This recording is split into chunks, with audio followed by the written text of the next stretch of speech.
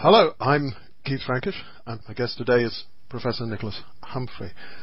Professor Humphrey is a distinguished theoretical psychologist who's held a variety of academic posts in Oxford, Cambridge, New York and London, and is currently Emeritus Professor of Psychology at the London School of Economics and a visiting Professor of Philosophy at the New College of the Humanities.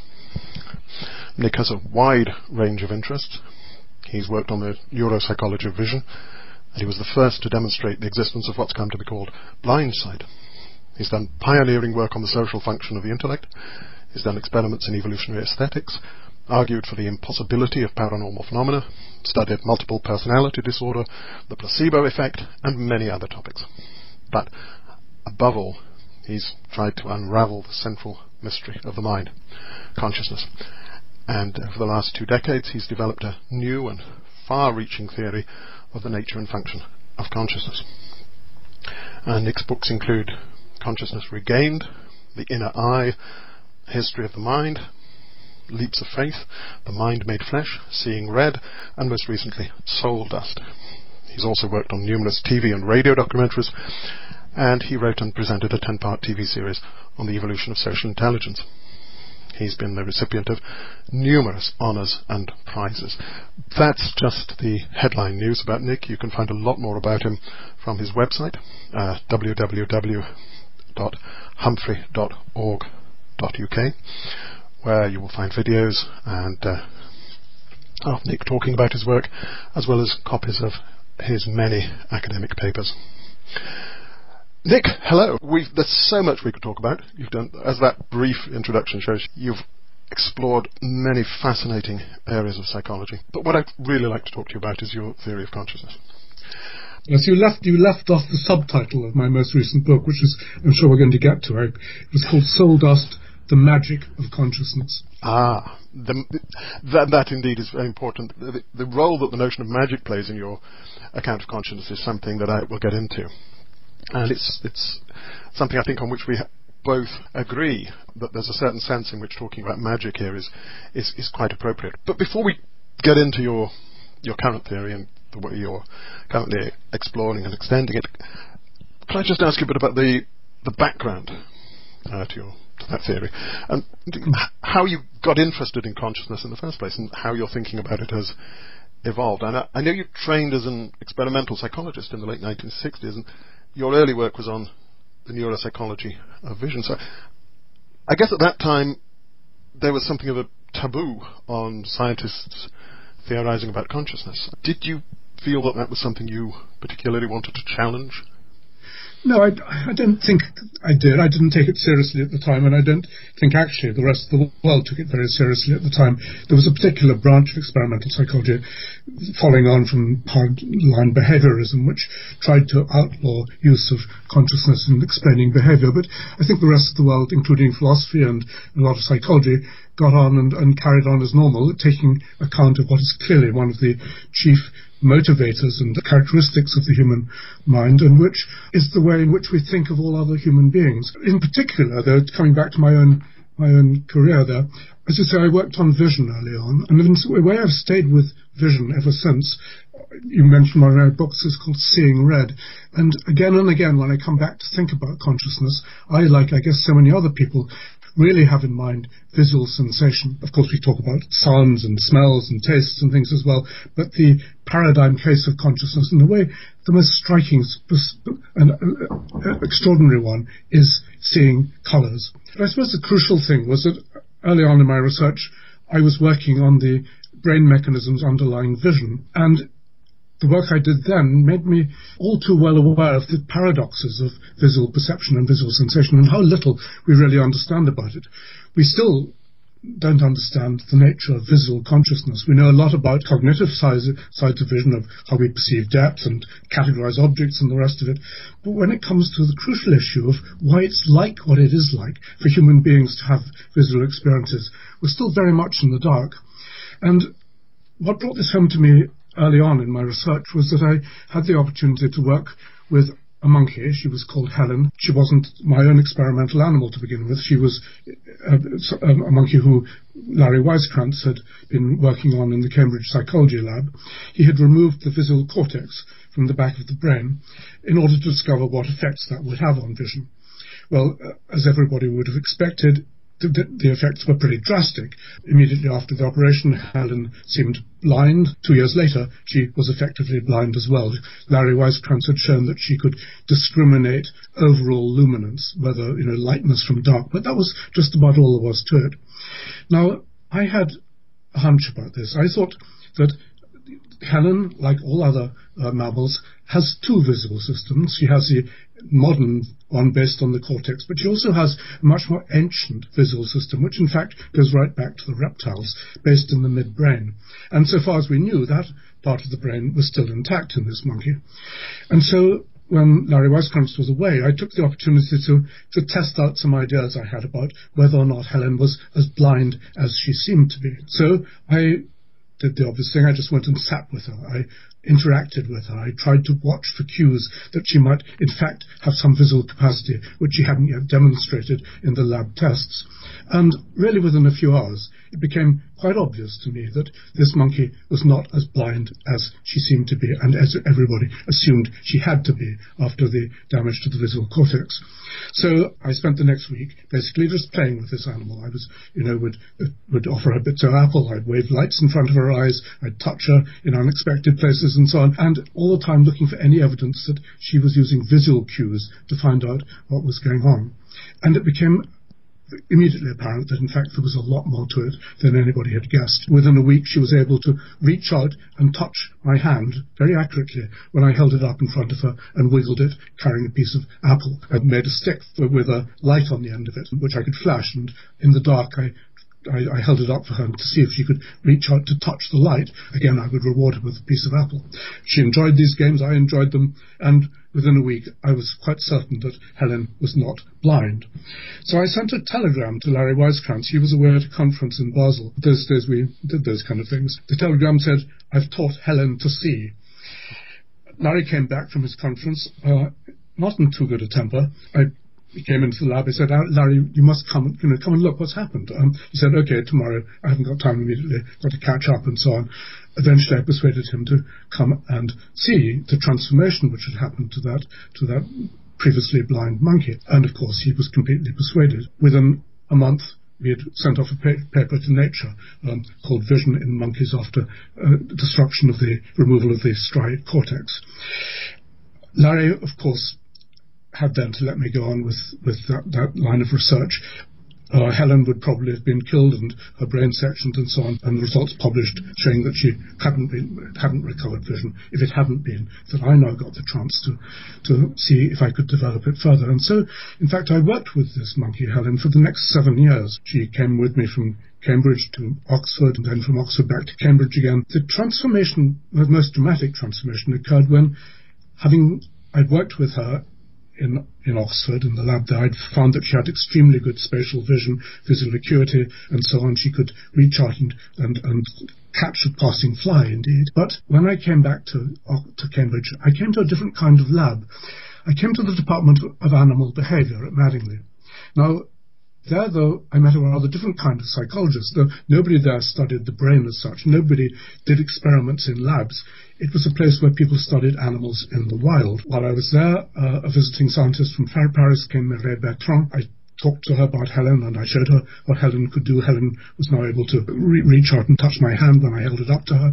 I did all sorts of other tests showing rather formal visual capacities. Mireille said, "Come on, Nick, what we need to do is to take Helen out for a walk." I said, "Look, don't be crazy. She's lived in a cage for at least the last 6 years. She will just go berserk if we let her out of the cage. She'll be scared out of her life. She won't know what's happening." Mireille said, "Leave it to me." And I went out of the room where the monkeys were being held. Mireille opened the cage. Helen, for the first time in her life, came in the last few years anyway, crawled down nervously out of the cage, found the floor, and immediately was panicked. Mireille caught her. Mireille held her arms back. Mireille slapped her face. There was a kind of struggle which went on between them, and 10 minutes later, Helen was now effectively a domesticated animal. Helen's behavior completely turned around. She became docile, easygoing. From then on, I could now interact with this monkey in ways I had never been able to before. And so I took her out in the country. I put her on a lead. I went for walks around the village. And once she had that opportunity to develop the vision, which had began to recover and the world opened up. It was quite obvious that she now had good spatial vision. She would climb a tree, and when she came to it, she would sit in the tree and catch bugs as they went by and so on. In every possible way, she now began to look very much like a normal monkey. How could that have happened? Well, we'll come to that later in terms of the brain, but how could it be happening at the level of her experience? What puzzled me was to know, well, how can a monkey have been apparently so blind and apparently have believed that she was blind and yet now have this demonstrable capacity to use her visual, what's left of her visual brain? Various clues were there for me. One thing which struck me was that although she was very sophisticated in her visual capacities, she only had them provided she didn't try too hard. If she was frightened, for example, and began to search anxiously around the room, it was really as if she could only see provided she was relaxed about it and didn't have to think about it too much. There was a notorious occasion when probably the world's most famous neuropsychologist, Luke Teuber, came from MIT. He came from Cambridge, Mass. To visit Helen at the lab in Cambridge, England, just to see this new marvel. I let him into the room, and Helen was let out of her cage. She was in an arena where she could run around and pick things up and avoid obstacles and so on. Then she sensed that there was a stranger in the room. She panicked. She bumped into things. She couldn't find anything. She appeared to be exactly what everyone would have said to begin with. She was effectively a blind monkey. Well, Teuber, of course, was not too impressed. I persuaded him to go outside the room and to watch on a TV monitor, and Helen got back to herself again and began to show off in the ways in which I'd hoped she would do with him in the room. Anyhow, so these kind of aspects of her vision made me wonder what it was like for Helen to see. And it occurred to me that in some way this could be a kind of vision of which she herself was unaware. I wrote a paper for the New Scientist at that point. The paper was called Seeing and Nothingness. And in it I argued that while Helen had recovered various perceptual skills, she actually didn't know that she had, and therefore she couldn't reflect on her own vision, and if she thought about it, she seemed to be blind. I ended up that paper by saying that perhaps with a new definition of seeing, we will discover that there's more to seeing than meets either the patient's or the scientist's eye. Well, I didn't know quite what I meant by that, but as many of your listeners I'm sure will know, within a year or two there was a very dramatic discovery with human beings. Harry Weisskranz, having followed my work and of course been very surprised and impressed by it, decided to test a human subject who had damage to the visual cortex using the kind of techniques I'd used with Helen. I mean, basically getting the patient to demonstrate vision without having to think about it, without having to reflect on it. And to do that, Weisskranz said to this famous patient, DB, he's called, he's still alive.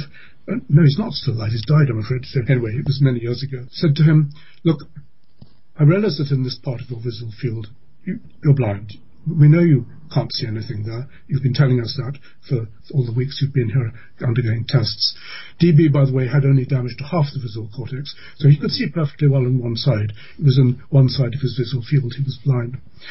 But in that part of the visual field, he said he was blind, and Weisskranz said, well, yeah, okay, don't be put off by what I'm going to ask you, but supposing you weren't blind, and supposing I was to hold up a light in the visual field, could you guess where it is? I mean, initially it was rather taken aback to be asked to do such a silly thing as to guess about a light he couldn't see, but he agreed to play along, and he reached straight to the light. Of course, Weisskranz moved it again, and DB reached to it in its new position. It turned out that in many ways, DB was beginning to show the kind of vision which I'd found very early on with Helen, an ability to detect the position of lights and to detect movement and so on. And yet all the while he said there was nothing there.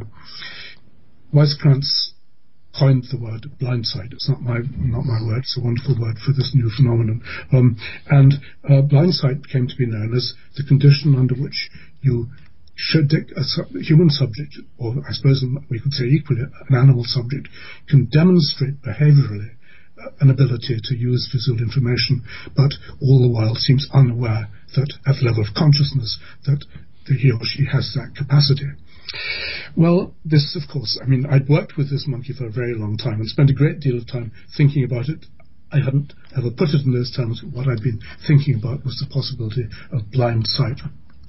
And, of course, this stirred my embryonic interest in the nature of consciousness. If you can separate behavior from awareness, then what exactly can be going on?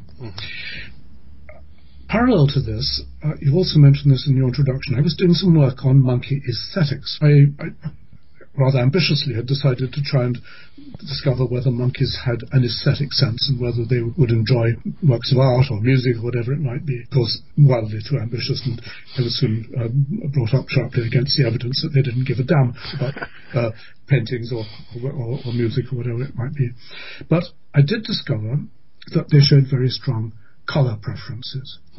And all the monkeys I tested showed these remarkable and consistent likes and dislikes for large fields of colour. They intensely disliked red light. They were happy and comfortable in green or blue light. If they tried to choose between them, they would spend about 5 times as long, let's say, in blue light as in red light.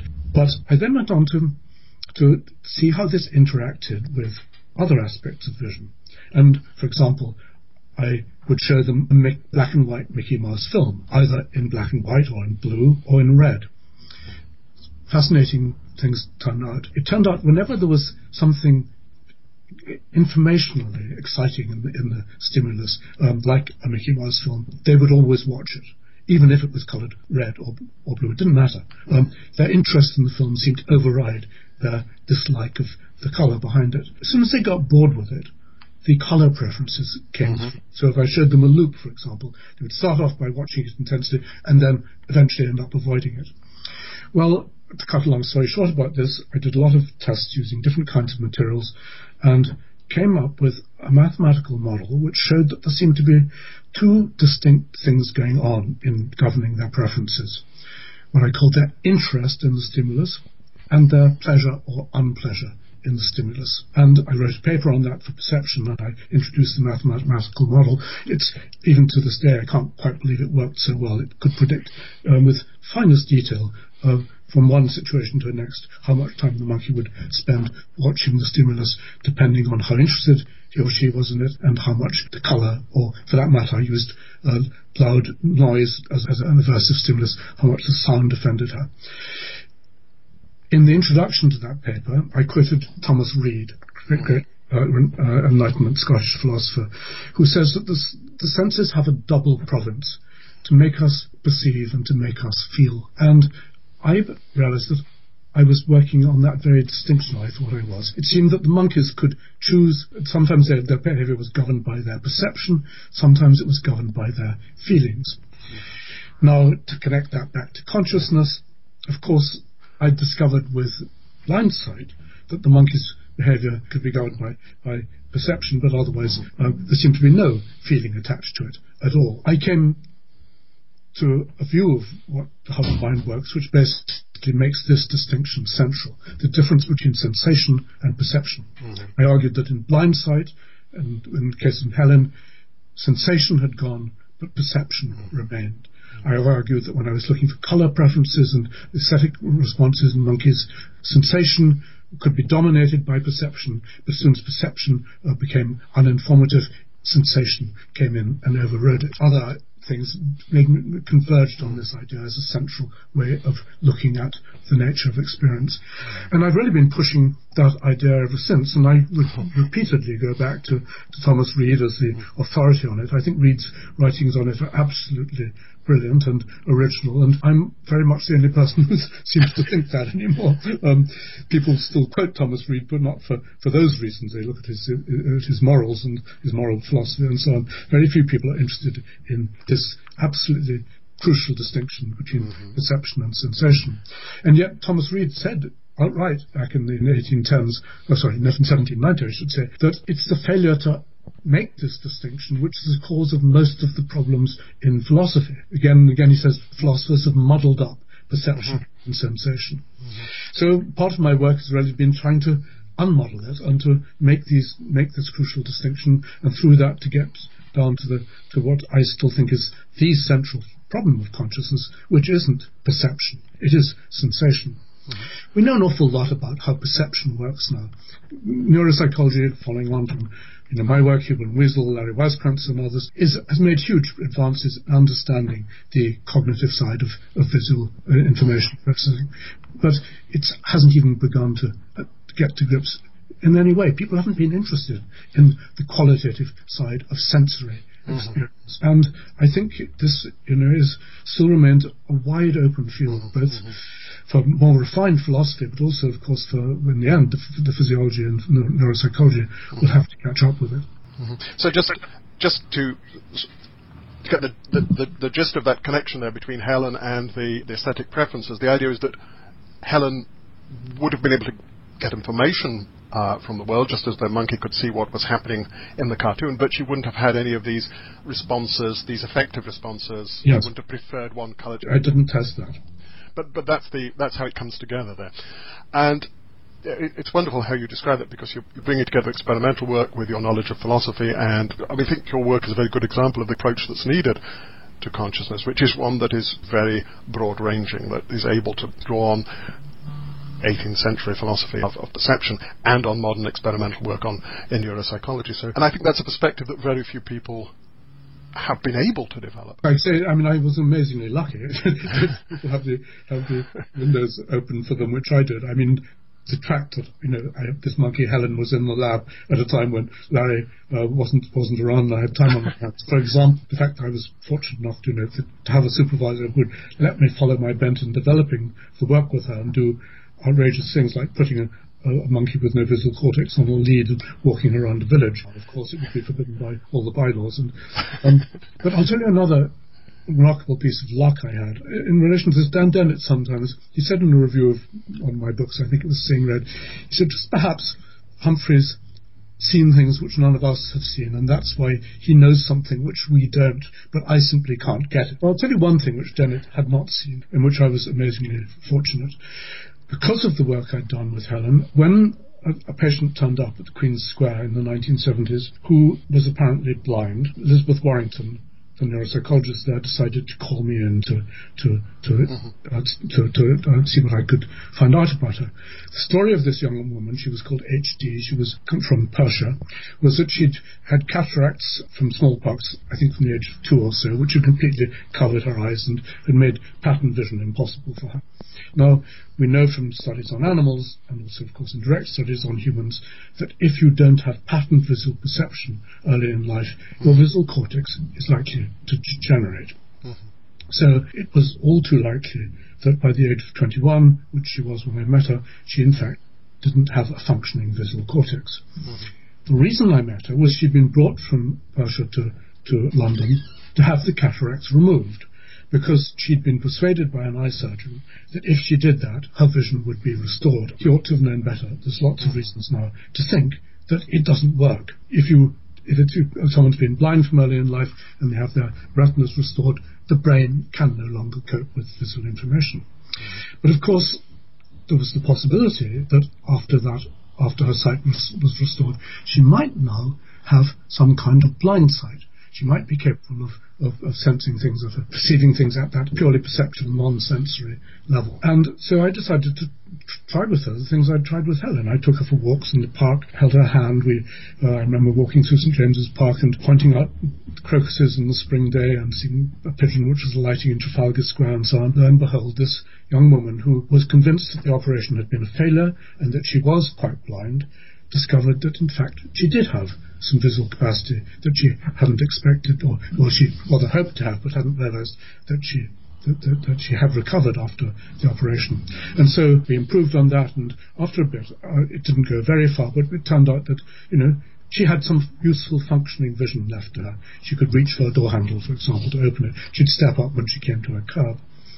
Now, so she had some kind of perception left, but did she have any kind of sensation? She was sure that she hadn't.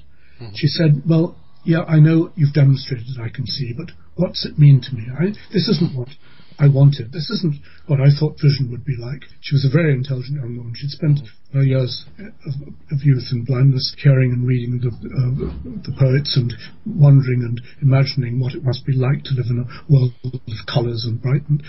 And that's what she thought would be returned to her after the cataracts were removed. Now here she was, to her own mind she'd apparently been blind. This interfering psychologist from Cambridge had shown her she wasn't as blind as she might, as people, as it seemed to her she was, but so what?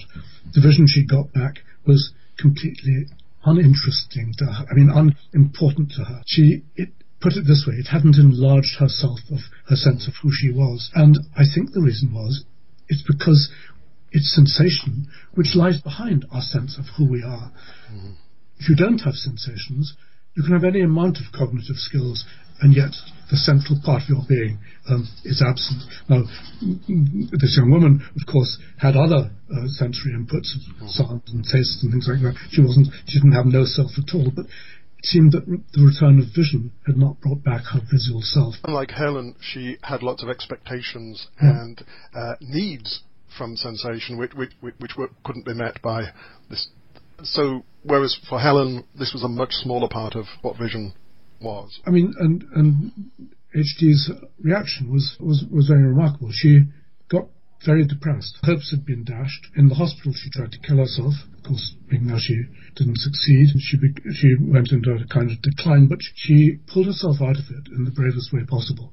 She put on her dark glasses again and took up her white stick and went back to being blind. And since then, she's made a very successful career as a blind person. She gave up on this failed experiment. And yet, I suspect if she took her glasses off again, she would still find that she had a form of blind sight. But it didn't seem to matter to her. Now, mattering, that's the crucial thing. Again, I've come to this again and again. I said that sensations matter to us in terms of our aesthetic preferences. They matter to us in terms of our sense of self. They matter to us in terms of positioning us and making us feel safe in the world. Without them, we can become kind of visually skilled robots, but we don't have this core part of vision, which is where visual consciousness seems to me to really make its mark. And so it's part of all the reasons why in my later work I've concentrated on that central issue. What is sensation? Why is it so important to us? How does it work? And what you've done, Reid was your inspiration for this, you say, but you've gone on to construct a theory of the nature of sensation, which presents it as a kind of active response to the world. And you've coined a new term to describe this. It's an addition to our conceptual vocabulary, and you call it sentition, don't you? Could you perhaps introduce that notion for us? Well, yes, I was searching for how to think about sensation, and so I questioned myself and wrote down a list of what are the things which make sensation different from perception, for example. Some very obvious things, like the fact that we own sensations. They're ours. They're private. They couldn't be anyone else's. They're completely immediate to us. They involve our body in some way. Sensations are always in our eyes, in our fingers, on our tongue, or wherever it may be. And it occurred to me that the obvious analogy for that was action.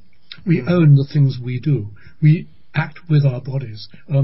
We are immediately aware of our own inactions, our own volitions. No one no one else is privy to what we do with our bodies from the inside. And so it seemed to me that with these formal analogies, and maybe we should be looking at that as more than a formal analogy, maybe sensation did in fact involve some kind of doing. It was an active process. So I needed a word for that, and I used the word which was halfway between sensation and volition. I called it sentition. Now, I've gone on to develop an idea of how sentition arose in evolution as a very primitive way of responding visually to the world, and how it was elaborated in the animals which have led up to modern-day mammals, and particularly to human beings. And the crucial idea is, I said, look, I think that the first way animals responded to lights and sounds and smells and so on was by doing something about them.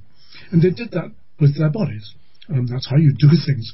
Initially, the primitive organism would just have wriggled in some way on. The information was coming from the central ganglion, from the brain, let's say, in response to a stimulus saying, do this or do that. And the animal responded with a particular bit of its body.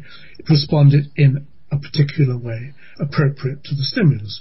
You don't want to do the same thing to everything which comes in. So some of these wriggles would have been wriggles of rejection, others would have been wriggles of acceptance. There was clearly an evaluative part to the response, and we'll see later that's crucial. So I said, okay, but sentition arose as a form of bodily expression. How the animal feels about what's happening at its body surface. That's how it began, but we couldn't stay wriggling for the rest of evolution. Something had to change. All these primitive reactions were no longer appropriate as our nervous systems, our bodies became more sophisticated. But something had meanwhile been built on sensation. First of all, animals simply responded. They didn't keep these responses in mind in any way. They weren't being represented. But as their brains became more sophisticated and they want to use them to make predictions and to perhaps store memories and so on, they wanted some way of representing what the stimulus was, which had evoked this response. Now, how to do that?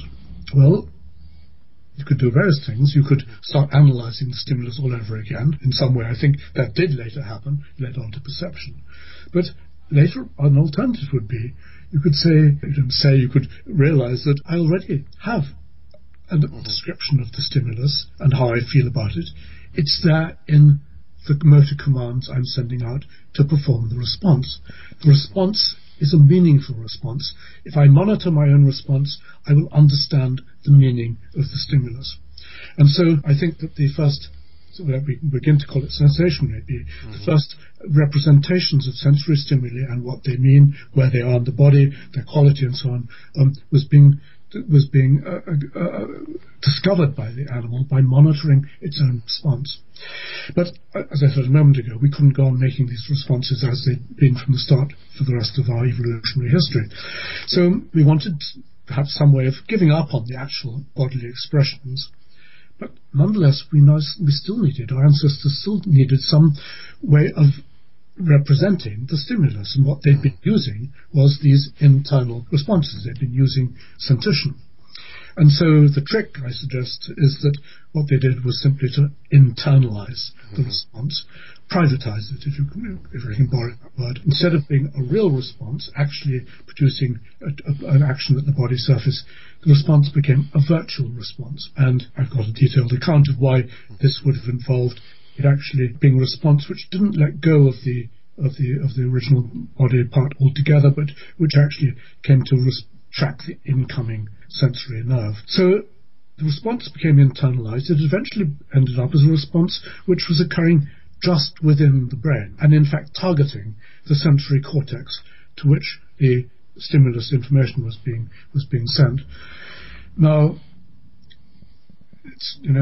sometimes you may think everything's falling into place too much into place in such a pat way, but let's go on because as I thought it had done. What happens when you have a response which is overlapping with an incoming stimulus within the brain? Well, you've got the chance of feedback. You've got the chance of creating some kind of sensory loop, and I think that's exactly what happened.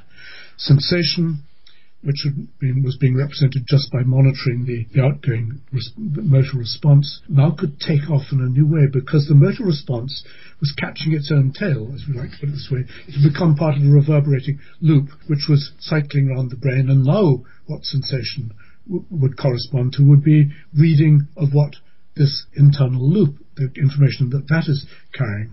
So from having been just a representation of a motor response, an evaluative motor response addressed to the body surface, now became lifted into another dimension in a way, because now it became a representation of not just how I feel about the stimulus, but how my brain feels about the stimulus. And what my brain seems to have done with it is to have turned it into reverberating activity within a loop, which, as we'll talk no doubt later about this, could in fact go on to be developed by natural selection, all sorts of interesting, strange properties, if there was any reason to do that. But we'll have to come to the reason why there might have been some reason to elaborate sensation in this way.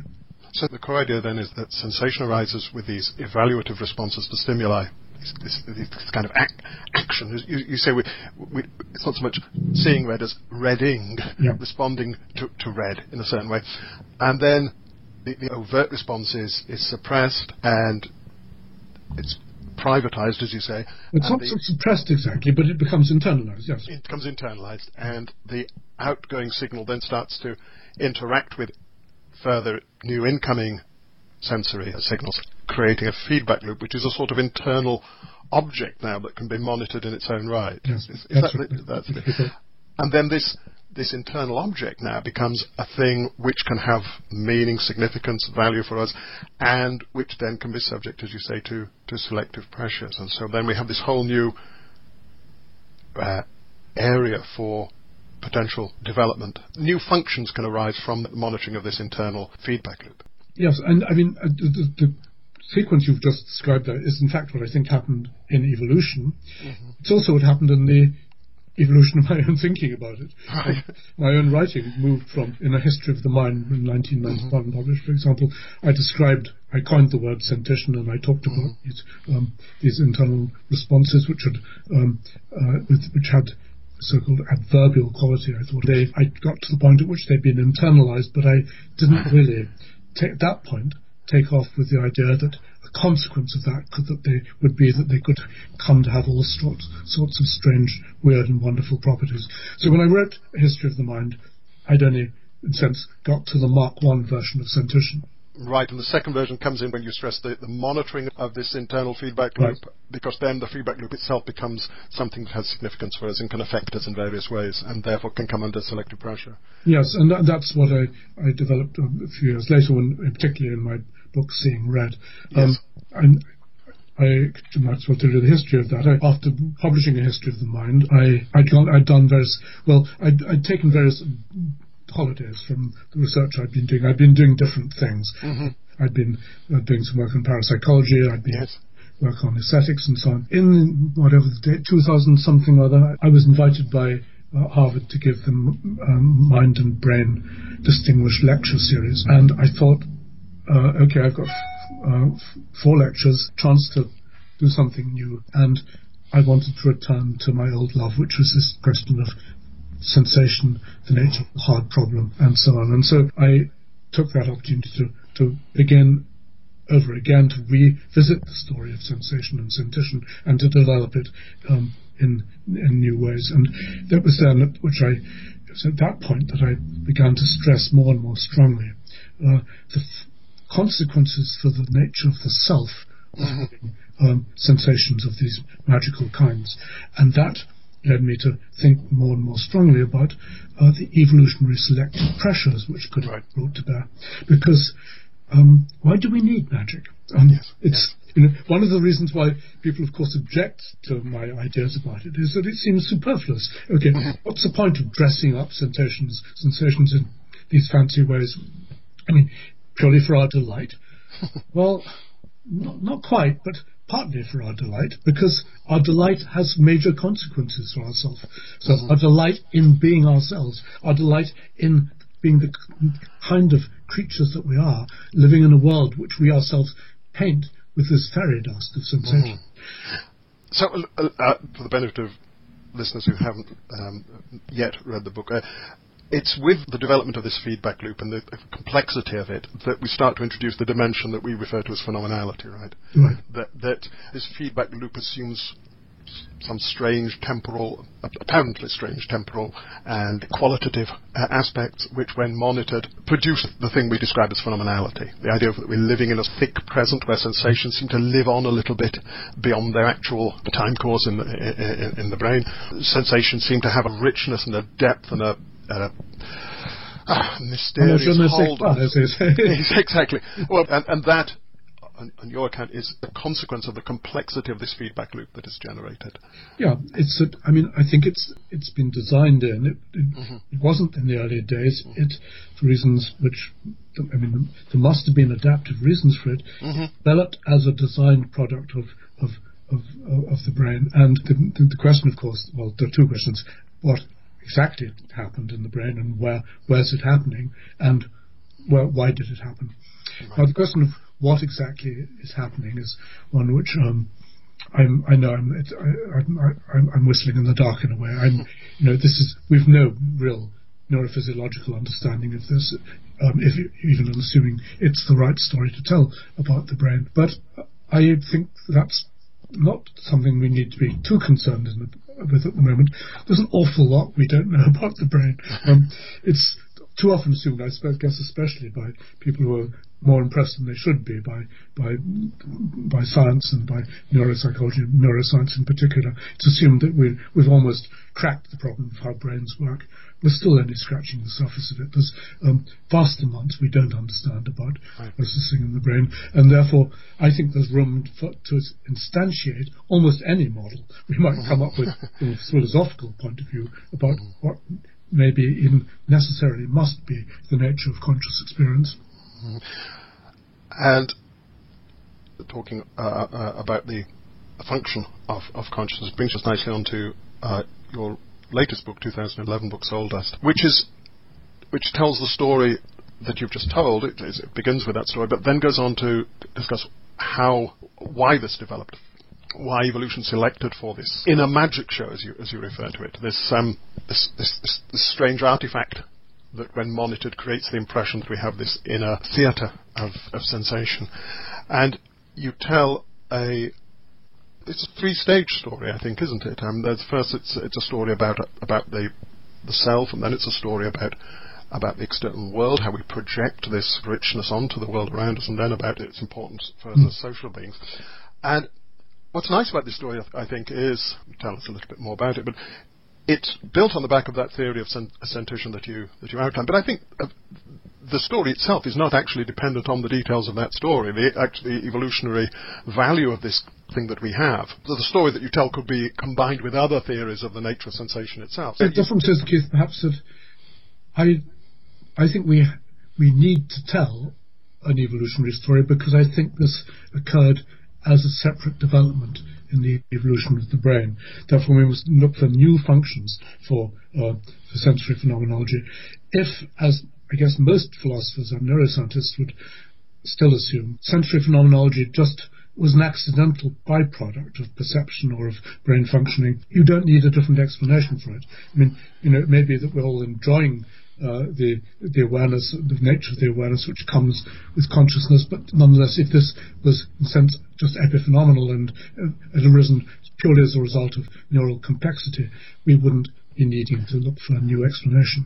I think that's a really important point actually there, because it's precisely because you've now separated thinking about sensation and the affective side of experience from the perceptual side, that, as you say, you can get a story about the evolution of consciousness as such, you can get it running. I mean, of course it's easy to tell a story about the evolution of perception. Well, the amazing thing is that people who are now thought to be sort of making the running in understanding consciousness, like Tononi, for example, with his ideas about informational complexity in the brain, he says explicitly that that qualia, phenomenality, and so on just emerge once you reach a particular level of complexity. If you ask him why, of course he has no answer. He thinks it's just the nature of the universe. If you ask him, was there any reason why brains should have been designed to produce this strange phenomenon? No, it was simply a side effect, a byproduct. And I think by turning his back on evolutionary questions about consciousness, he's going to fail to see what really went on. Well, I think it's almost a default assumption in thinking about consciousness that it's a kind of byproduct, isn't it? Already we've had them for a long time now. For like blind sight, for example. Blind sight shows you can have perception without sensation. Nobody's bothered to measure phi, Tononi's word for the degree of integration of brain information in a patient with blind sight. It may well be that it's lower than in a normal patient, but low enough to completely wipe out sensation. I mean, it would all be special pleading, would have to be, because I think basically he's barking up the wrong tree, or he's not barking up the tree at all.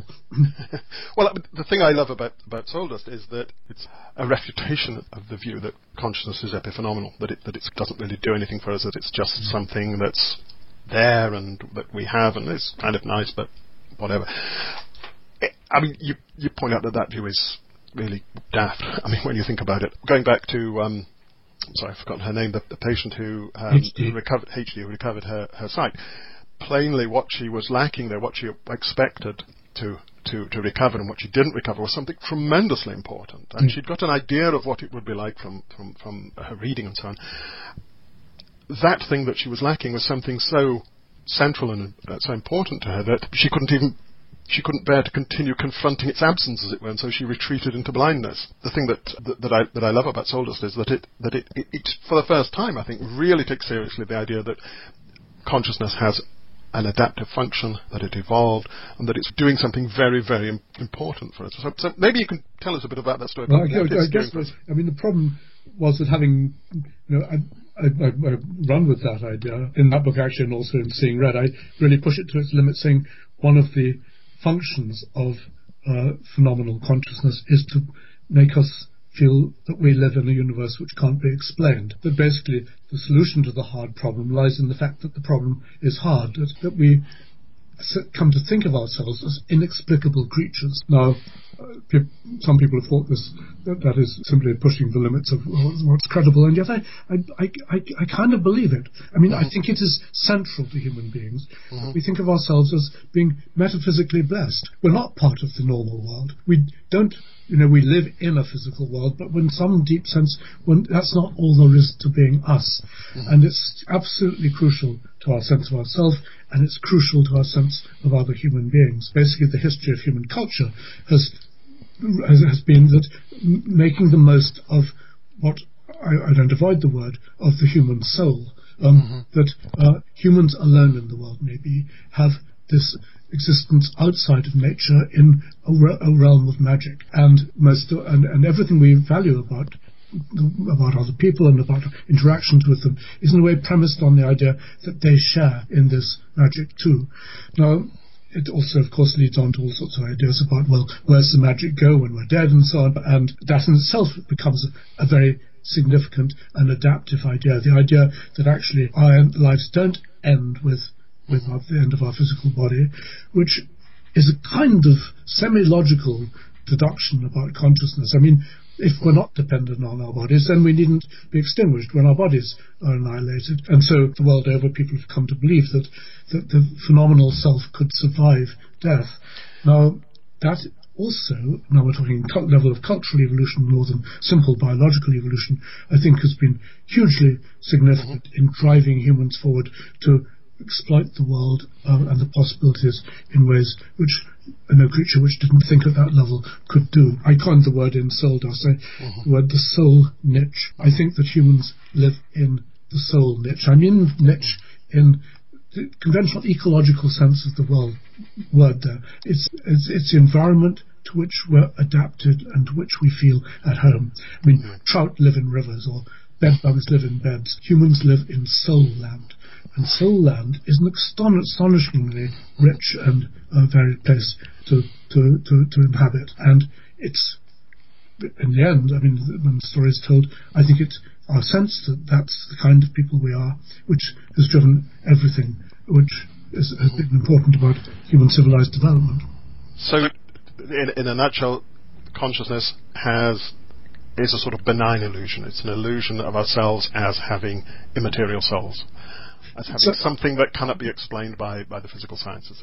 Yeah, it's benign. The idea that it can't be explained, of course, is an illusion. Of course, I believe it can be explained. That's what I would love to do. Although, interesting enough, there are, of course, philosophers like Colin McGinn, or even to some extent dualists like David Chalmers, who think it can't be explained in terms of conventional physics, at least. So that's an illusion. But in another sense, I'm becoming wary of using the term illusion for what we discover through consciousness.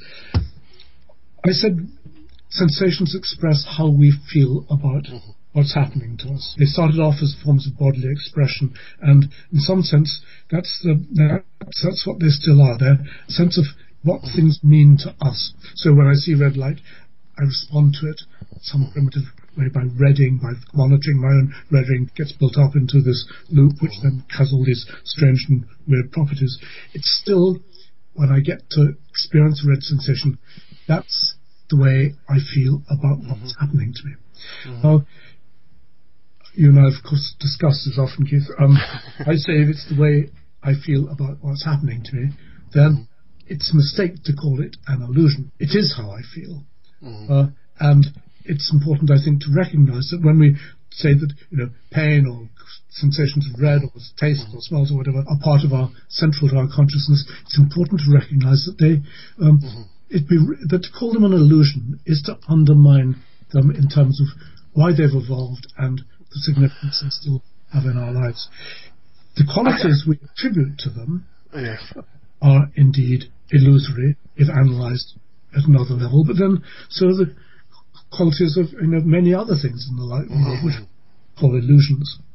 Well, I mean, I'm an illusionist about phenomenality as such, about phenomenal properties defined in the way that philosophers do, and I think you are too. There isn't really some mysterious, inexplicable property here that is between which and the physical world there is an explanatory gap or anything like this. But that's compatible, I think, with the illusion of having these properties expressing things that are perfectly. An illusion can express something that's perfectly real. I think a play or a poem or a piece of fiction can express something perfect. I can write a poem that expresses something very, very important and true, but it's still a fiction. It's something I've made up to express something real. It's an invention, and that's the term I wanted to use recently. Yeah, sure, it's an invention, and I like the word invention because, of course, it has various meanings in English, and one of which, of course, is a kind of delightful treat, which is created by, let's say, a composer as a feast for art. It's musical inventions aren't illusions. They're what they are, and we delight in them, and they're very clever constructions, and they're constructed because they bring delight to us, and therefore our enjoyment. I think, in just the same way, phenomenal sensations are inventions which have these magical qualities, but in the best sense of magic, which is something which seems mysterious and wonderful, and which we want to believe is true. Well, I do like the metaphor of magic, and which Dan Dennett uses a lot, and which, of course, you use in Solus. A magic show, it's all about the effect. The magician's term is effect, but it's what matters is the effect on the audience. And the ways of creating these effects are often quite mundane and quite to find out how a trick is done is to be disappointed almost always. And that's how I think about consciousness. Not in terms of there being some actual real inner show, and here we might want to differ a little bit, but in it there seeming to be a magical inner show. And the effect of this... but one thing, I've used the analogy of a magician on stage and so on. I think one of the limitations of that model is that, of course, when a magician appears to cut a woman in half, he hasn't really. The woman has not been cut in half. The illusion is that a physical event has happened, which didn't really happen. When we have the illusion of, let's say, of living in thick time, that of inhabiting some dimension which is over and above the simple three dimensions of space and time, it's not clear that we're not now saying it's not a mistake that it's, in some sense, we really are living in that new space. And so to see the difference between saying that, okay, there's something in the physical world, which we are, in the conventional world, which we are being misled about, and know there's something in this new world which we've discovered or invented, and which can't be gainsaid by saying, oh, well, it's not occurring in the physical world, because we're not experiencing it as happening in the physical world. Well, take the example of living in thick time. I think that's a good one. I mean, certainly we're not living in thick time. We're not outside the temporal sequence of events. But okay, I agree. We can no, but I mean, we're not living in thick physical time because physical time can't be thick. But when I use the term, of course, I'm not claiming that this is a contradiction. I'm using it in the sense in which I'm saying, well, the nearest thing I can think of is this is living in the extended moment. And in some real sense, it has been extended because these high dimensional attractors in the brain have the capacity to actually represent, to be these things which we represent as living in thick. I'm not the only person saying this, by the way. I'm happy to see this week in the New Scientist. You probably haven't seen it yet.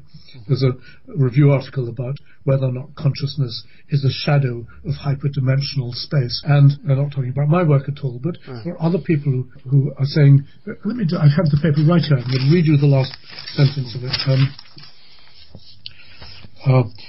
The neuroscientist who they're quoting is someone called Henry Markham. He says, Markham thinks one day that approach could even crack the hardest problem of all, consciousness.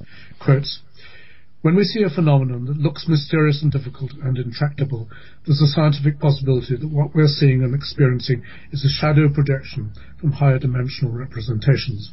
He says, we need mathematics to climb up into those higher dimensions, then we'll understand how these shadows emerge. Consciousness may be a shadow. Now, is that an illusion? If what he's talking about, it's not the same idea as mine, but it's in the same neighbourhood as mine. Yes and no. I mean, I think he seems to be looking at some kind of physical correlate of the experience that we have. You know, we seem to be living in this thick time, so maybe there is some sense in which the universe itself exhibits this. Well, I think you're right. Yes, I think. And that's what a lot of people are trying to do. That consciousness seems weird, so we must look for weirdness in the world to correspond to it. That's how you get to be a panpsychist and all kinds of things.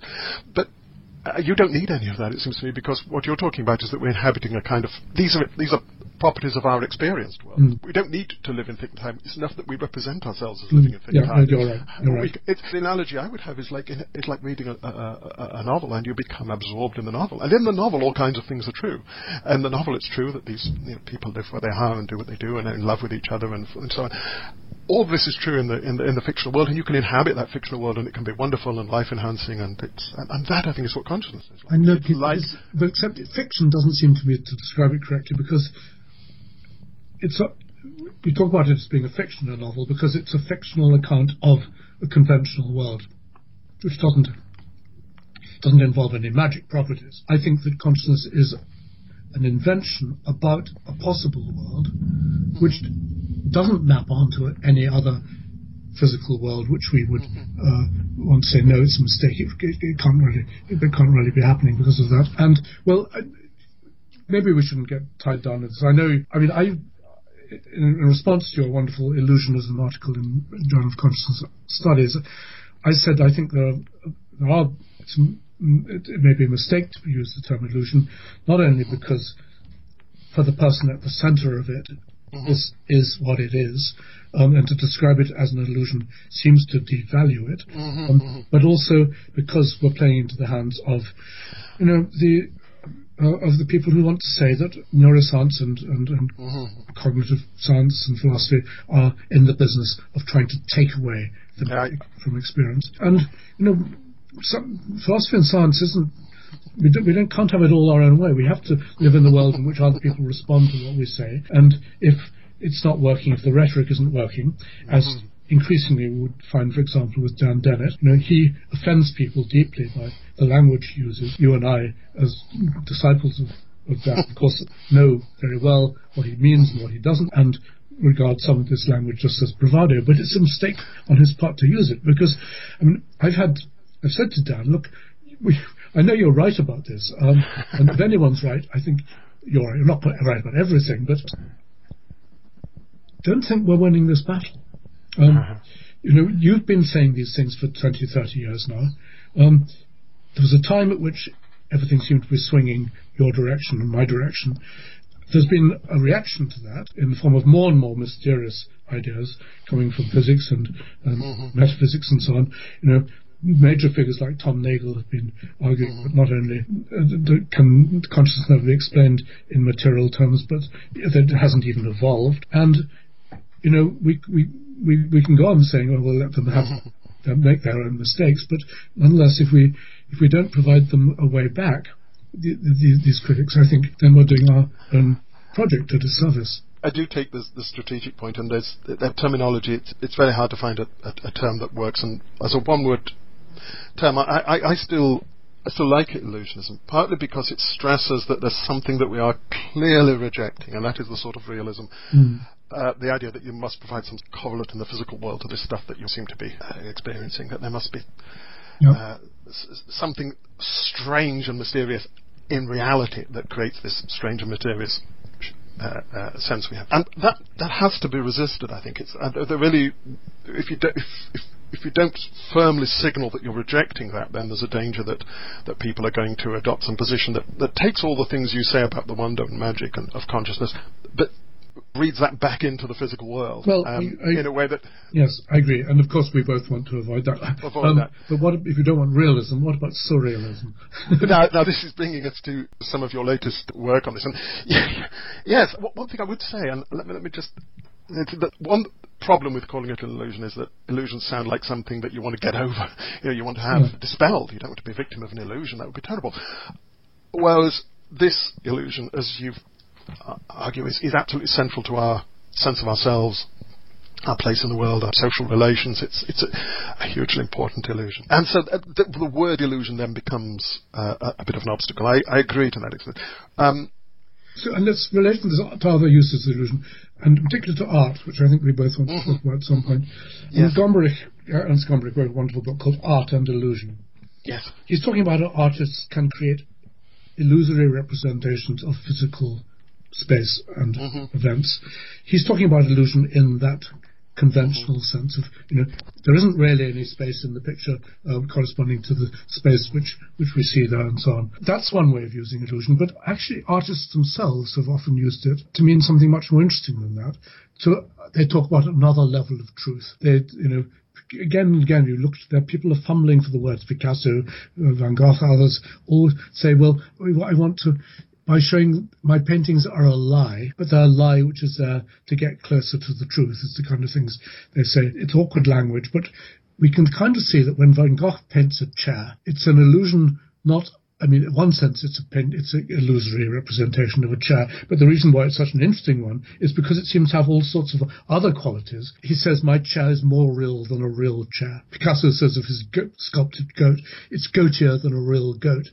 They're looking for something, a kind of level of representation and a lie which says, okay, well, we've invented something which is significant because it seems to take the essence of what we are depicting and lift it onto another level, which to humans is interesting and significant and magic. Now, I think it's at that level that I want to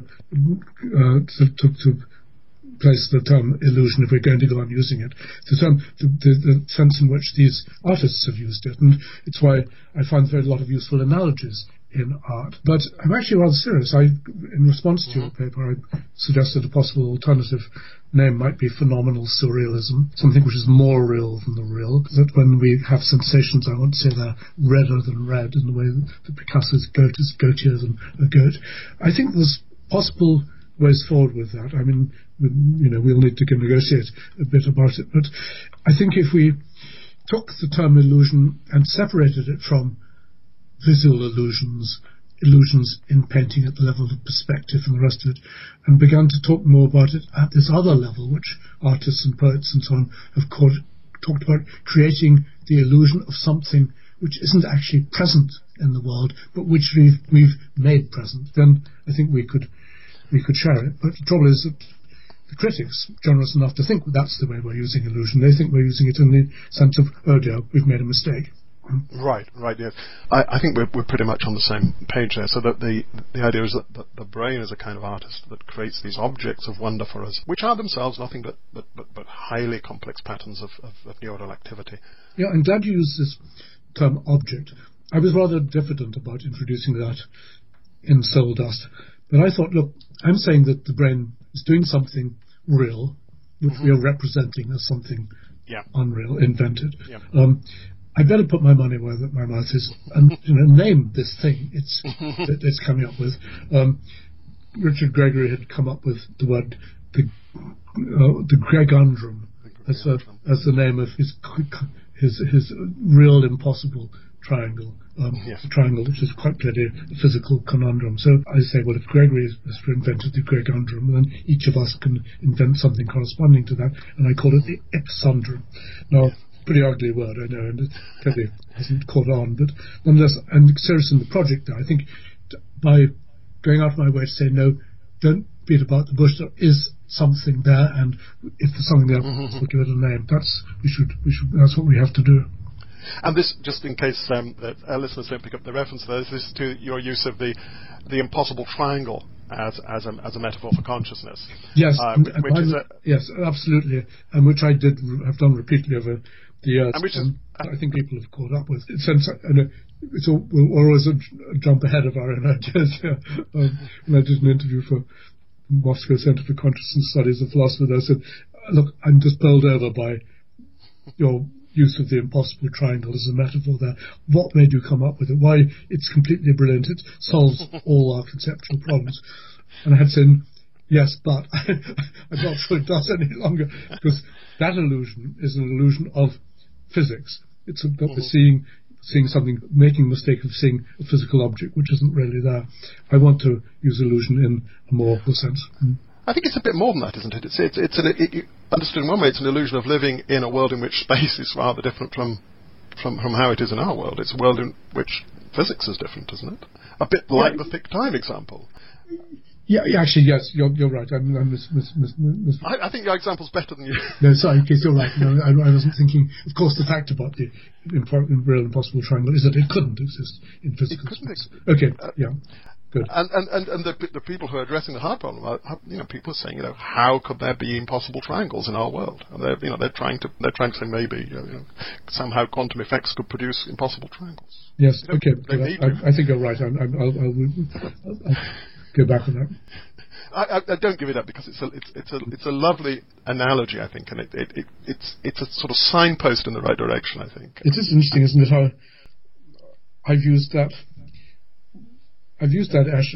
Well, it wasn't originally Asher. It was a Rovstoff. It wasn't Penrose either. It was that German Dutch draftsman in the 1930s first came up with. Anyway, the real impossible triangle, I think, is a wonderful object, and I've used it in all sorts of other ways I've talked about. For example, as an analogy for how everything depends on our point of view. Exactly. Think of the real impossible triangle. It only works from one position, and therefore I've used it even in talking about politics, for example. I say, so the whole point, when we are absolutely convinced of some political position, we ought to just move a bit and have another look, because perhaps everything's going to fall apart when we don't see it just from that right position. When Martin Luther says, "Here I stand, I can no other," that's a very dangerous position. Don't ever let yourself stand in one position and believe you can no other. Have another look.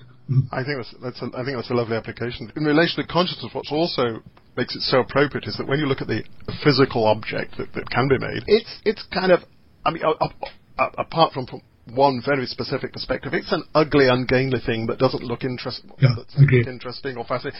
And how could that produce this wonderfully elegant, impossible? This is the hard problem. This is how could the water of the brain become the wine of consciousness? Well, it's and of course it's not. And people have repeatedly remarked about how kind of boring the brain looks, confusing, messy. Yes. And so this notion of consciousness as art, this is something that you're currently exploring, isn't it? I know this is you're currently working on this. Well, no, I won't say I'm working on that. I'll tell you what I'm working on, what I will be working on when I've finished various other things. I want to write a longish piece, maybe it'll be a book, about the bounds of consciousness, the bounds of sentience in the world. I think it's a crucial issue to understand how far sensory phenomenology and the kind of consciousness we value so much extends in the rest of the world beyond ethical, moral grounds. I mean, it's also becoming increasingly important in terms of thinking about the machines we may create in the future, which might or might not have sensory phenomenology. I think we can all agree that if they had sensory phenomenology, we would have to respect them in ways which we don't at least think we have to at the moment. Again, the current conventional wisdom is that machines will just become phenomenally conscious when they become sophisticated enough, just enough interacting parts or whatever it may be. I think that's not going to happen, that sensory consciousness, phenomenal consciousness, will only come to exist in artifacts if we build it in, just as it's only come to exist in animals because nature built it in.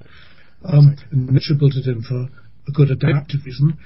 If there's a similar adaptive reason why we might want to give phenomenal consciousness to a machine, then we may undertake the design work to do it. And the design work may even be based on what we understand about the human brain by that time. But at the moment, I don't think there's any reason to, certainly nobody is thinking that way, and I can't yet see the reasons why we might want to give phenomenal consciousness to a machine, let alone a soul, except that it worked for us in some particular circumstances.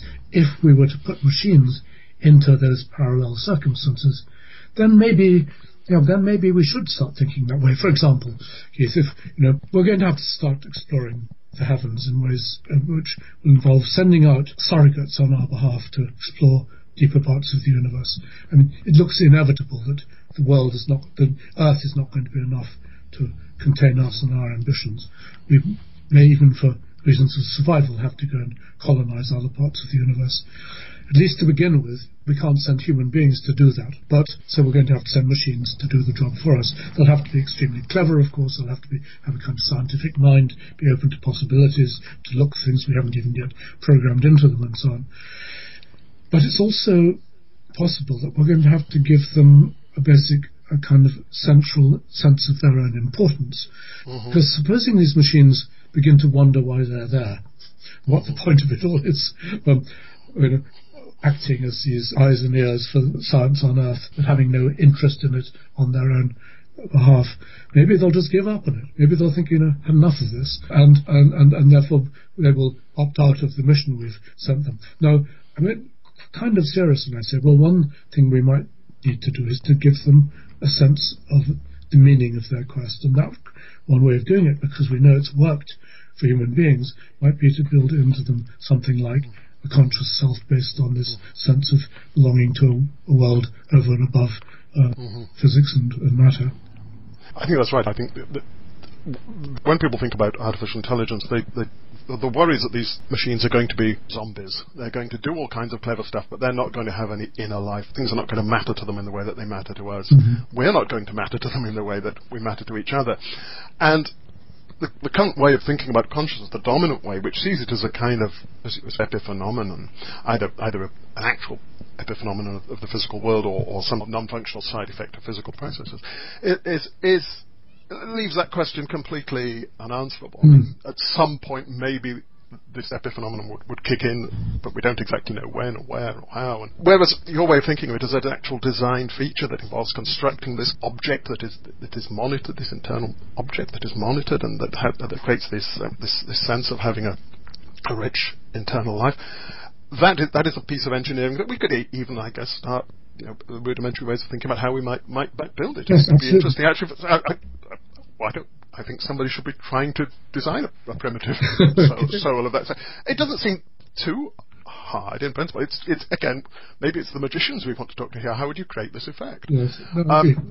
Now, I think, as you say, this could have huge advantages. Actually, I think it could also have huge risks, and perhaps the sort of risks you mentioned about the machines deciding to pursue their own ends might be actually increased by giving them this.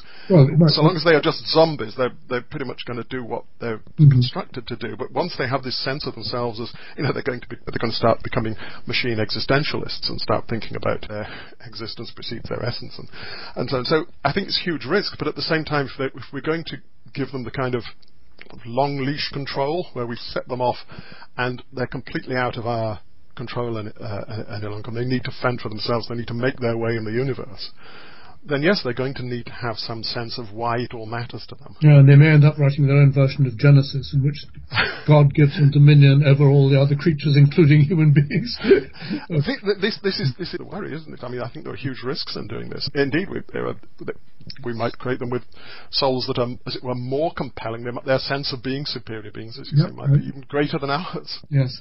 The other thing, of course, let's put aside these science fictions for the moment. Of course, we still have an awful lot of unanswered questions about the existence of zombies here on Earth. I mean, are animals effectively zombies? Yes. I don't mean it in the practical philosophical sense, but do other animals that we share the Earth with have the same sense of self? Do they have phenomenal consciousness? It's increasingly widely held that they do. They have it in lesser and lesser degrees, maybe, but one of the central points of my view of it is that it doesn't really come in lesser degrees. Once you build in this system with its reverberatory circuits and so on, represents things as if they came from a higher dimension, it's pretty much all or nothing. I mean, there can be more of it or less of it, but nonetheless it's, reverberatory loops either happen or they don't happen. There's nothing in between. Now, when it comes to animals, supposing something like my theory, if it's right, okay, the brain creates through sentition these objects which are represented as having strange and weird properties, and the function of that is to give us certain attitudes towards ourselves and the world we live in. At what level could we confirm the existence of any of this in animals? Well, at the moment we don't yet know what to look for in the brain, though maybe before long we will. I think we could know what to look for at the level of function. If it's having these consciousness, it's so important to giving us this sense of self-importance and commitment to life of the kind we have. Maybe the evidence for that can be looked for, and maybe we already have examples of it in the behaviour of higher animals. I think quite a few aspects of the recorded behaviour of wild chimpanzees and so on suggest that they contemplate their position in the world. They enjoy pure sensation for its own sake. They clearly have a very grounded sense of self, which they also attribute to other creatures in their communities and so on. Lots of the things which I think work for us have at least hints of them occurring in chimps. So maybe, it is worth pursuing those sorts of ideas. When it comes to looking at lizards or earthworms or butterflies or whatever it is, I'm equally convinced that there's no evidence of this at all, and therefore we shouldn't have any truck at the moment with thinking that, okay, they have some lower level of sensory phenomenality. There's no reason either in their brains or in their behaviour to believe that's true. Now, what about animals like octopus? Have you read Peter Godfrey Smith's wonderful new book? I haven't yet. It's not called The Soul of the Octopus. That's a Nothing Like So Good book. Godfrey Smith's book he's a philosopher, it's called Other Minds. It's a wonderful account by a very clever and sensitive philosopher about the inner life of octopuses. He himself is a diver who lives among octopuses in his spare time. I think it's fascinating, and he does ask about the question of the hard problem. He seems to think, I'm afraid, that if the octopus's brain shows evidence of sufficiently complex cognitive complexity, that will mean it has the phenomenology, and that's, and there's no more to be said about that. Of course, I don't think that. I think we would need to look for evidence in the animal's life that it had phenomenology. And then there are interesting straws in the wind, if nothing else. Like the fact that octopuses have almost no social life. They show no evidence of theory of mind. They don't, in fact, interact with other octopuses in any significant ways. They're loners. They don't seem to have any reason to want to dwell on what's going on inside the mind of another octopus, or for another human being for that matter, even if they sometimes seem surprisingly clever in mirroring the behaviour of other animals or human beings for that matter. Writings of Peter, he's it's a sideline, but one extraordinary thing about octopuses is they put on these wonderful colour displays, shimmering waves of colour spread across their bodies, and they seem to express in ways we don't yet understand the animal's emotions. It looks like as if this is an unprivatization. That's lovely. The problem here is that octopuses are colourblind. There's no evidence at all that they can see these displays. So, if they're not being done for the purpose of being seen by other creatures, other octopuses, what are they being done for? Well, I suggest that this is, in fact, these octopuses are wearing their hearts on their sleeves, and this is, in fact, a form of sentition. And it derives from the fact, I'll tell you my story about this. Octopuses lived before they got rid of their shells and so on. They lived on the bottom of the sea, and they developed very good camouflage so as not to be able to be seen by predators. That meant they had to have colour organs in their bodies which could colour the skin in various ways, so controlled by the brain, which was responding to light, obviously. But it seemed to occur, not controlled by the brain, controlled much lower level in the arms of the octopus. But my guess is that when they left the sea floor and no longer needed to camouflage themselves. They had become in some sense dependent on reading the responses involved in camouflage for understanding what was going on around them. And so that the responses correspond to something like scintillations, and they're still occurring now, as being now tied up with the inner workings of the brain and the emotional state of the octopus. Anyway. So they are, you think they are internally monitoring these responses? I think they probably are, yeah. Yeah. They're making responses which once corresponded to colour vision, which they don't have anymore, but which now have assumed another function. I see. I wrote Peter a long letter about this, and he didn't reply. Talking about animal consciousness, I wonder if is there room here to separate out two things. I mean, one thing we haven't much talked about is your work on the social function of the intellect, and you, in your earlier work on consciousness, in the Inner Eye and the television series that was associated with it, you had a view of consciousness, perhaps of a different aspect of consciousness, maybe as introspection of one's own mental activity, that then gave you a tool for thinking about other people's minds and for interacting with them and understanding them and so on. So that was a much more cognitive theory of consciousness, which didn't I'm talking about the role of reflexive consciousness, being able to read one's own inner states, cognitive states, and on the basis of that to model other human beings, or to model our own mental life in the future, or in the past for that matter. I still think that's all what all goes on. Theory of mind is based on this kind of internal monitoring of our own states. The first book I wrote about that, Consciousness Regained, back in 1983, was it? It had lots of very nice reviews. People took that idea up and have run with it. Theory of mind and Inner Eye and so on is a very big idea in social psychology and philosophy of mind, for that matter. Stuart Sutherland wrote a review saying, yeah, I can see all this is true, but I just have to be accompanied by phenomenology. Why couldn't I know what it's like for someone else to see red, in sense of perceiving red rather than green, without actually having a sensory experience of the kind I do?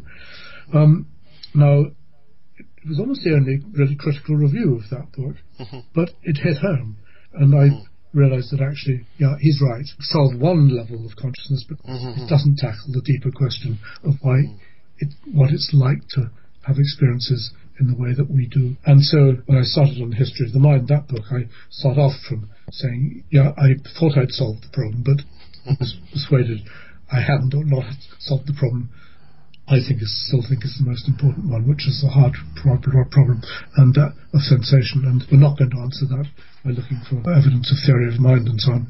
So we brought it back, although in a way I have later come back to it, because I think that our sense of our own selves and what it's like to be another person is based on our introspection of the phenomenal qualities of our own lives. Exactly. You have some lovely clips in your talks, I know, of animals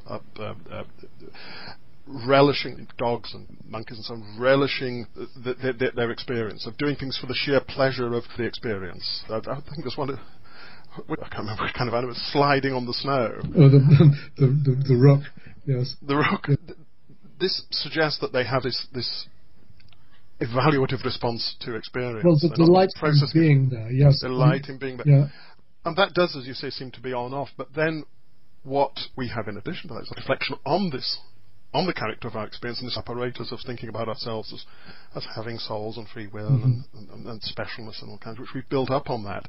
And then, of course, the social dimension of that we live in a world where other people have this same special inner world. And that seems to now involve bringing in this social theory of consciousness to build on the basis that's provided by sensation. Yeah, and I think, and I mean, I don't think we've yet got evidence that animals value their inner life in that way. And that's something I've often quoted. The poet Byron said that the great object of life is sensation. Okay, then he goes on to feel that we exist even though in pain. Now, I don't know of any animal which does things which hurt because it makes them feel centered and being there in an incontrovertible way. That would be fascinating if we ever saw it.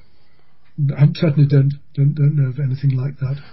Yeah. Well, there's a big step between enjoying this sensation and enjoying being a creature who has sensations like that.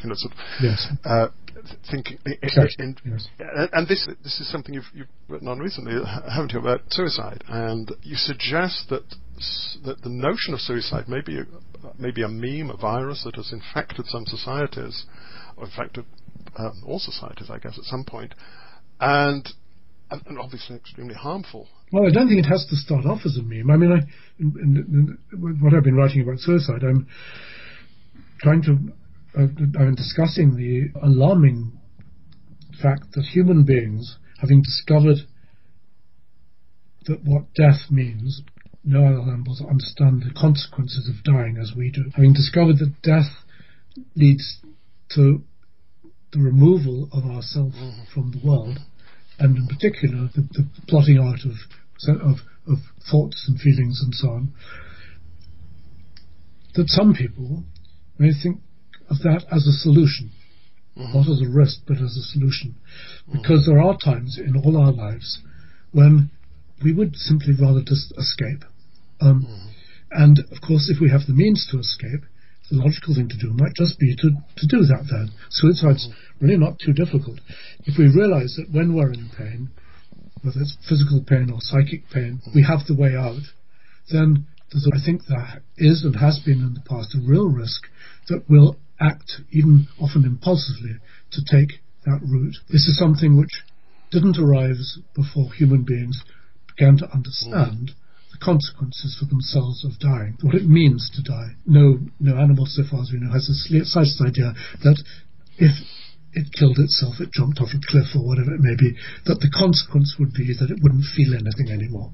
Yeah, exactly.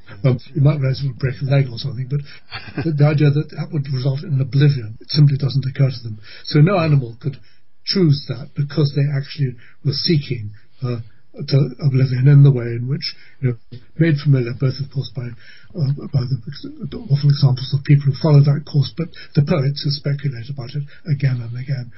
Hamlet's famous soliloquy, "Be or not to be," is about just, all the reasons why it would be better to stop living and stop feeling, how easy it would be to do that. Although then he comes to the point that, but the problem is that perhaps death won't result in total oblivion.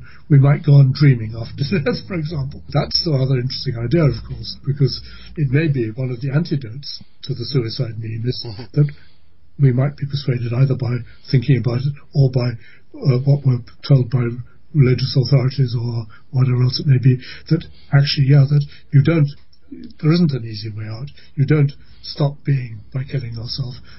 You may have to go on living in a world where your life will actually be hell, literally, because you chose this way out of the life which was given to you by your creator. Now, but let me come back to the lower. I mean, I think there are indeed other antidotes to suicide. I think that consciousness, the delight in being, the sense of our own importance, and that if we don't exist, nothing else is going to replace us because we're not part of the material world, almost feels like it gives us an obligation to stay in there, to make the most of it, to relish this sense of this opportunity which we've had for as long as we can possibly spin it out, and that at many times could have been what kept people going when everything else seemed to conspire against them. Do you know the book Lavengro, George Borrow? The Romany. Yeah, the Romany, about his interaction with the Romanis in Norfolk. Wonderful passage in which the author he's been reading Goethe and he's thinking about suicide in the way the young Werther did in Goethe's novel, and that life has no point to it and so on. Well, this gypsy friend just said, look, what a fool you can be. Are you really thinking of ending this life which has been given to you? And Boris says, well, yes, life is nothing but pain and misery and pointlessness. And the gypsy says, well, there's the wind on the heath, brother. There are many beautiful things. There's sight and smell and life, brother. Don't let go. And it totally struck a chord, that, with a whole lot of Victorian romantics who went on to endless paintings called The Wind on the Heath. And in a sense, they're objective testimony to the glories of being there in a world of light and sound and smells and so on, which in some ways, at least, it doesn't make up for any kind of other tragedy that may have befallen us, but nonetheless, it's undeniably a reason for going on living. That's really interesting. I mean, just one thing that occurs to me there is that, have you thought about this in relation to depression? Because could it be that depression could that involve some sort of damping of the? Yes, I have, and I've written about that, and I don't, it is of course just speculation, but sure. It's people who are depressed describe their experience as one in which the colour has gone out of the world. Right. Yes. It sounds sometimes as what they're really talking about is that they are kind of reverting to a level of blind sight, not literally. Yes. Sensation is no longer significant for them. And if sensory phenomenology is based on reverberating loops in the brain, then by adjusting the gain of these loops, it's conceivable that the activity could grind to a stop, and the time would be returning from the thick present to the physical instant, which might well have experiential consequences of the kind which they seem to be describing. But that's really interesting. Your work is packed, I find, with ideas for whole research programs, which I hope will be taken up and explored in the detail they deserve. I mean, another thing that just occurred to me there, when you were talking about relishing momentary experience as an antidote to depression, was I was talking some time ago to Russ Hurlburt, yes, I know. who developed this method of descriptive experience sampling. It's a way of sampling inner experience. So the subjects wear a little earpiece, and it bleeps at random points during the day. And at those points, their task is simply to write down the contents of their experience at that moment, in as pure a form as they can, without any kind of interpretation, just what they were feeling, what they were experiencing at that moment. And then Russ debriefs them and tries to talk them through their reports, and again, to get at I'm a little bit sceptical about the idea that there is a pure, unfiltered experience that can be accessed there. But anyway, this is what he does. One interesting thing about this is it's meant simply to be a descriptive technique for getting evidence about inner life, but it also seems to have great therapeutic value. Russ told me that people who've been through this technique have said that a day of doing this has been more beneficial to them than years of therapy. Because what it's making them do, of course, is concentrate on the moment-by-moment experience. And their experience is often that's rather better than they thought it was. That though they have this narrative of themselves as having a very poor quality of life, they find that moment by moment they were tasting the coffee, they were feeling the warmth of the sun and so on. And this technique causes them to focus on that. So maybe that is a way of boosting the effects of the sensation system. Yes, interestingly enough, it's the kind of opposite of what's recommended in Buddhism. Get rid of any impact from the world. And it's also the opposite of what a lot of therapy involves. Yes. Not that I want to have a go at this, but that involves theorizing about yourself, about trying to construct a narrative about why things are. And maybe that may work, but if what makes life worth living is the immediate quality of sensation at the foundational level, then that sort of thing seems to me more likely to help. And on another point, this idea of suicide, the attractions of suicide also depend on something that only we have. It's a fallacy because we're imagining that things will be better once we've killed ourselves. It could be better. I mean, if one thing we can be sure of is you're not going to go on hurting when you're dead. So if you find the situation you're in intolerable and you want to end it, then success. I mean, you have really escaped it. I mean, the problem is that, of course, if only you were wiser, you would realize that this state you're in is temporary, that everything suggests that people recover from these momentary times of despair and go on to lead full and happy lives.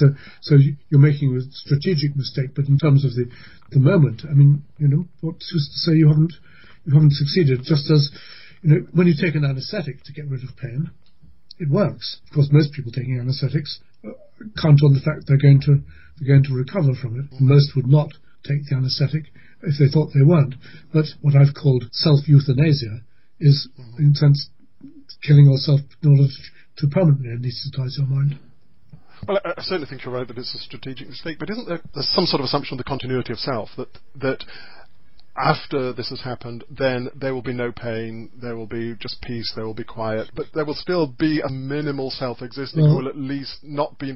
But of course, there won't be a self existing at all. So you won't have escaped anything; you won't exist. Well, I think that not everyone has the same thoughts about it. I think many people, yes, as you having imagined the state having killed themselves, in which they're actually observing the consequences of that for people around them and so on. Right. I think that there are others are much more, in a sense, just purely egotistical. They don't care about the effects they're going to have on others. They just have to be rid of this unbearable pain they're in.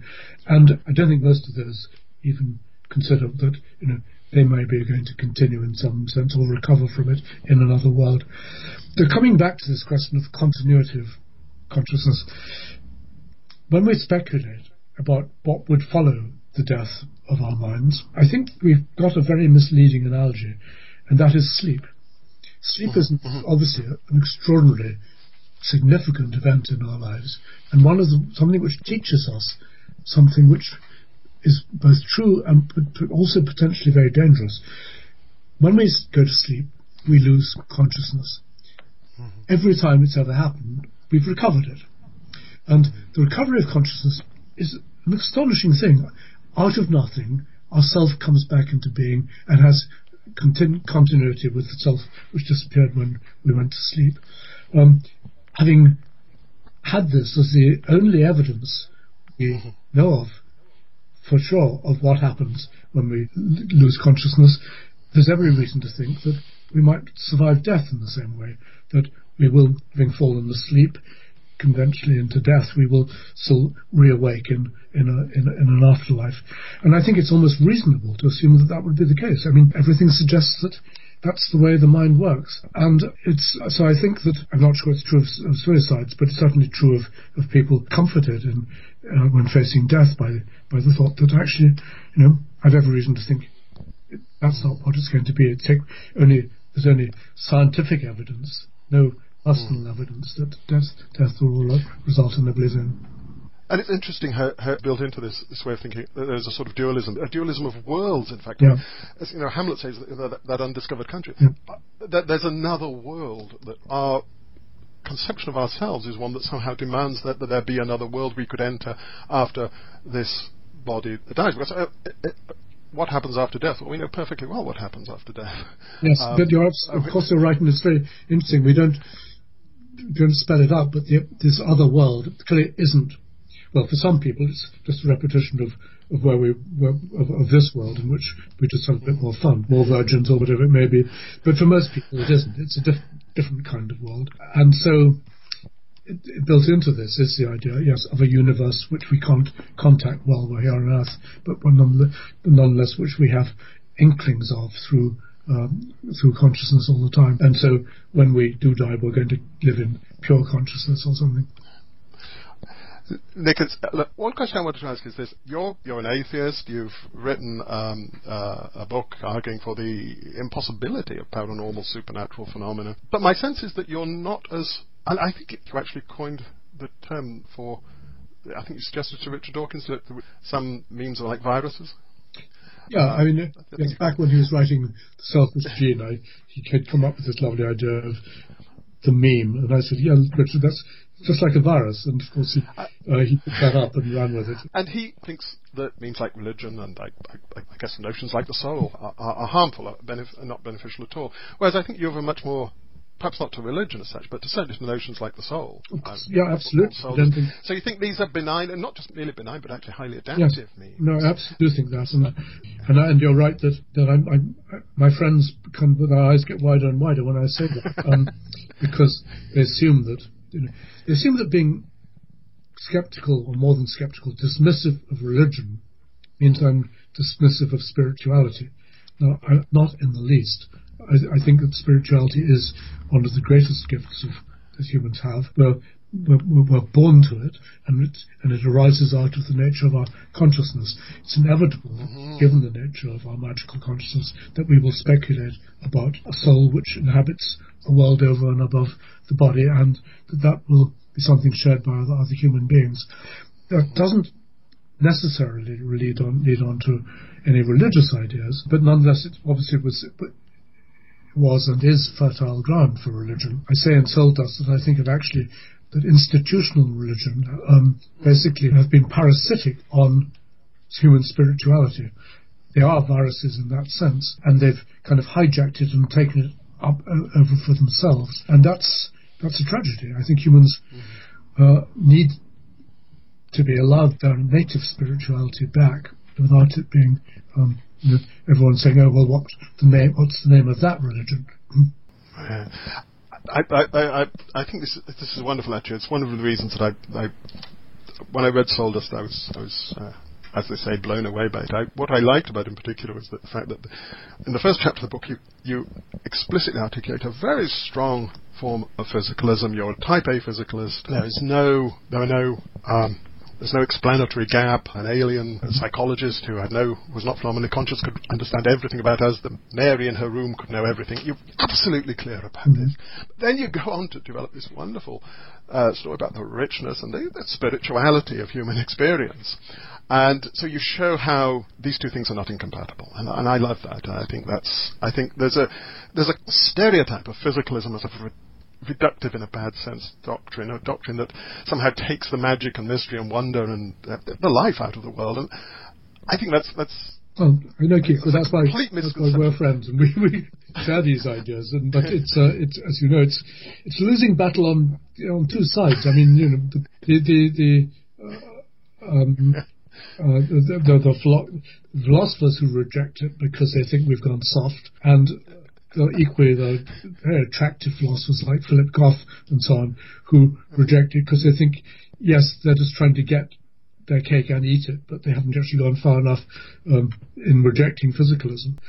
I mean, I'm absolutely with the people like Philip. I've no time for what I call conservative realists who think that we can explain the wonder of consciousness. The phenomenality can be real. Mm-hmm. It can actually be there, and we can explain it physically. No, it's too weird, too wonderful, too strange for that. I agree about that.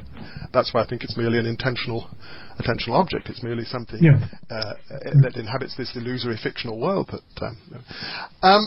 The other thing I really wanted to ask you about, I mean, throughout your work, right from the start, there's been a strong emphasis on an evolutionary perspective. I think you would say that is very important to all thinking about the mind. And you've done pioneering work in evolutionary psychology yourself. But a lot of people, I find, are worried about evolutionary psychology. On the one hand, there are people who say, well, you're just making up stories about how it could have been, and there's no way of testing these. And also people get worried about the political implications of it. They think that by giving an evolutionary explanation of a trait, we're somehow validating the trait and saying that it's that we should not condemn it. Yeah, we should accept it. I agree. I mean, on the question of Joss's stories, I mean, I plead guilty. I think we do, and I think it's a wonderful exercise to have stories about how things could have been, because sometimes we need what philosophers call proofs in principle. We want to show how something could have worked to produce the phenomena which we observe in nature. Many times, it looks as if Mm-hmm. nothing could work. If you're let's talk about the evolution of the eye, for example. Time and again, people said there is no story which could be told about the evolution of the eye without a designer being present. Mm-hmm. So any story which produced a possible method by which, little by little, the eye could have evolved is better than none. I mean, it shows it can be done. It may not be the right answer, but at least we don't only have God as the alternative explanation. And I think, in my own writing about evolution of sensory consciousness, I do that. I'm looking for an explanation which could, in principle, deliver, because I feel obliged to do that. It's all, I can't say I think this structure is there in the brain and it has these wonderful consequences, but as of yet I've no explanation at all of what it corresponds to in physical or physiological terms, or how it got there. I think it's our obligation to tell stories if we haven't anything better, and the point about stories is that in the end we hope they'll connect with the truth. Some of them may not do. So I don't think methodologically there's anything wrong with just so stories, unless that's, we think that's always going to be enough, and we then don't have to follow them through and look for the kind of evidence which would, in fact, turn them from modern stories into scientific explanations. But I don't think it's just true of evolutionary psychology. It's been true of the history of science. Lots of just so stories from Aristotle onwards. Some of them turn out to be good ones, and some of them don't. Look at the stories about the universe. I mean, we're probably still telling just so stories about the universe. String theory, for example. Lots of people think it's a jolly good try, but it probably isn't the final answer. So what is it? It's a just so story. Now, nobody thinks that was a bad idea. But to come to your point about how evolutionary psychology is perceived and received. Yes, of course there are people who misuse ideas of evolutionary psychology to do just what you say, which is to say that what is out there and has evolved for Darwinian reasons is something which has to be there and which we must accept as a kind of as having some kind of ethical value. But that's simply making that old fallacy which Hume and others drew attention to that what is ought to be. Exactly. Yes, what is ought to be, and that's part of it. I think if evolutionary psychology for me has just been a way of trying to make sense of the phenomena we see in the world, which we cry out for explanation, and which evolutionary theories seem to provide the best possible solutions to. Now, it is true that a lot of evolutionary psychologists have been very cocky about this, having come up with an account which seems to work. They then insist that there couldn't be any other account, that the world and sentence dance to the tune of the theories they've come up with. One of the most notorious examples, I suppose, now is sex differences. It's one of the great successes of evolutionary psychology seemed to be that it could explain in Darwinian terms why male and human brains were different and male and human behaviour followed very different patterns. It's becoming increasingly clear that this story was far too simplistic. And, I mean, basically it's scientifically wrong. It's been demonstrated by other evolutionary psychologists that this is the case, and they've come up with more sophisticated ideas. We now think of sex differences as being alternative strategies, which are present probably in all brains, male and female. In other words, you can be born a woman and still have both male and female strategies present in your brain, and equally the other way around. Whether or not these strategies come to the surface is going to depend on the environment you find in. And in fact, evolutionary psychologists earlier on had discovered lots of other examples of this, how the environment can turn on a completely different set of behavioural patterns.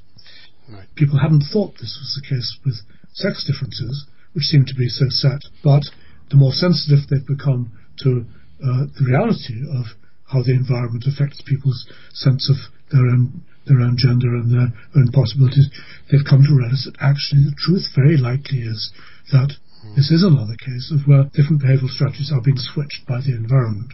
So you can switch on stereotypical male behaviour in a girl by exposing her to the right kind of or the wrong kind of environment, and same with boys. So I thought the point I'm making is, evolutionary psychologists got it wrong.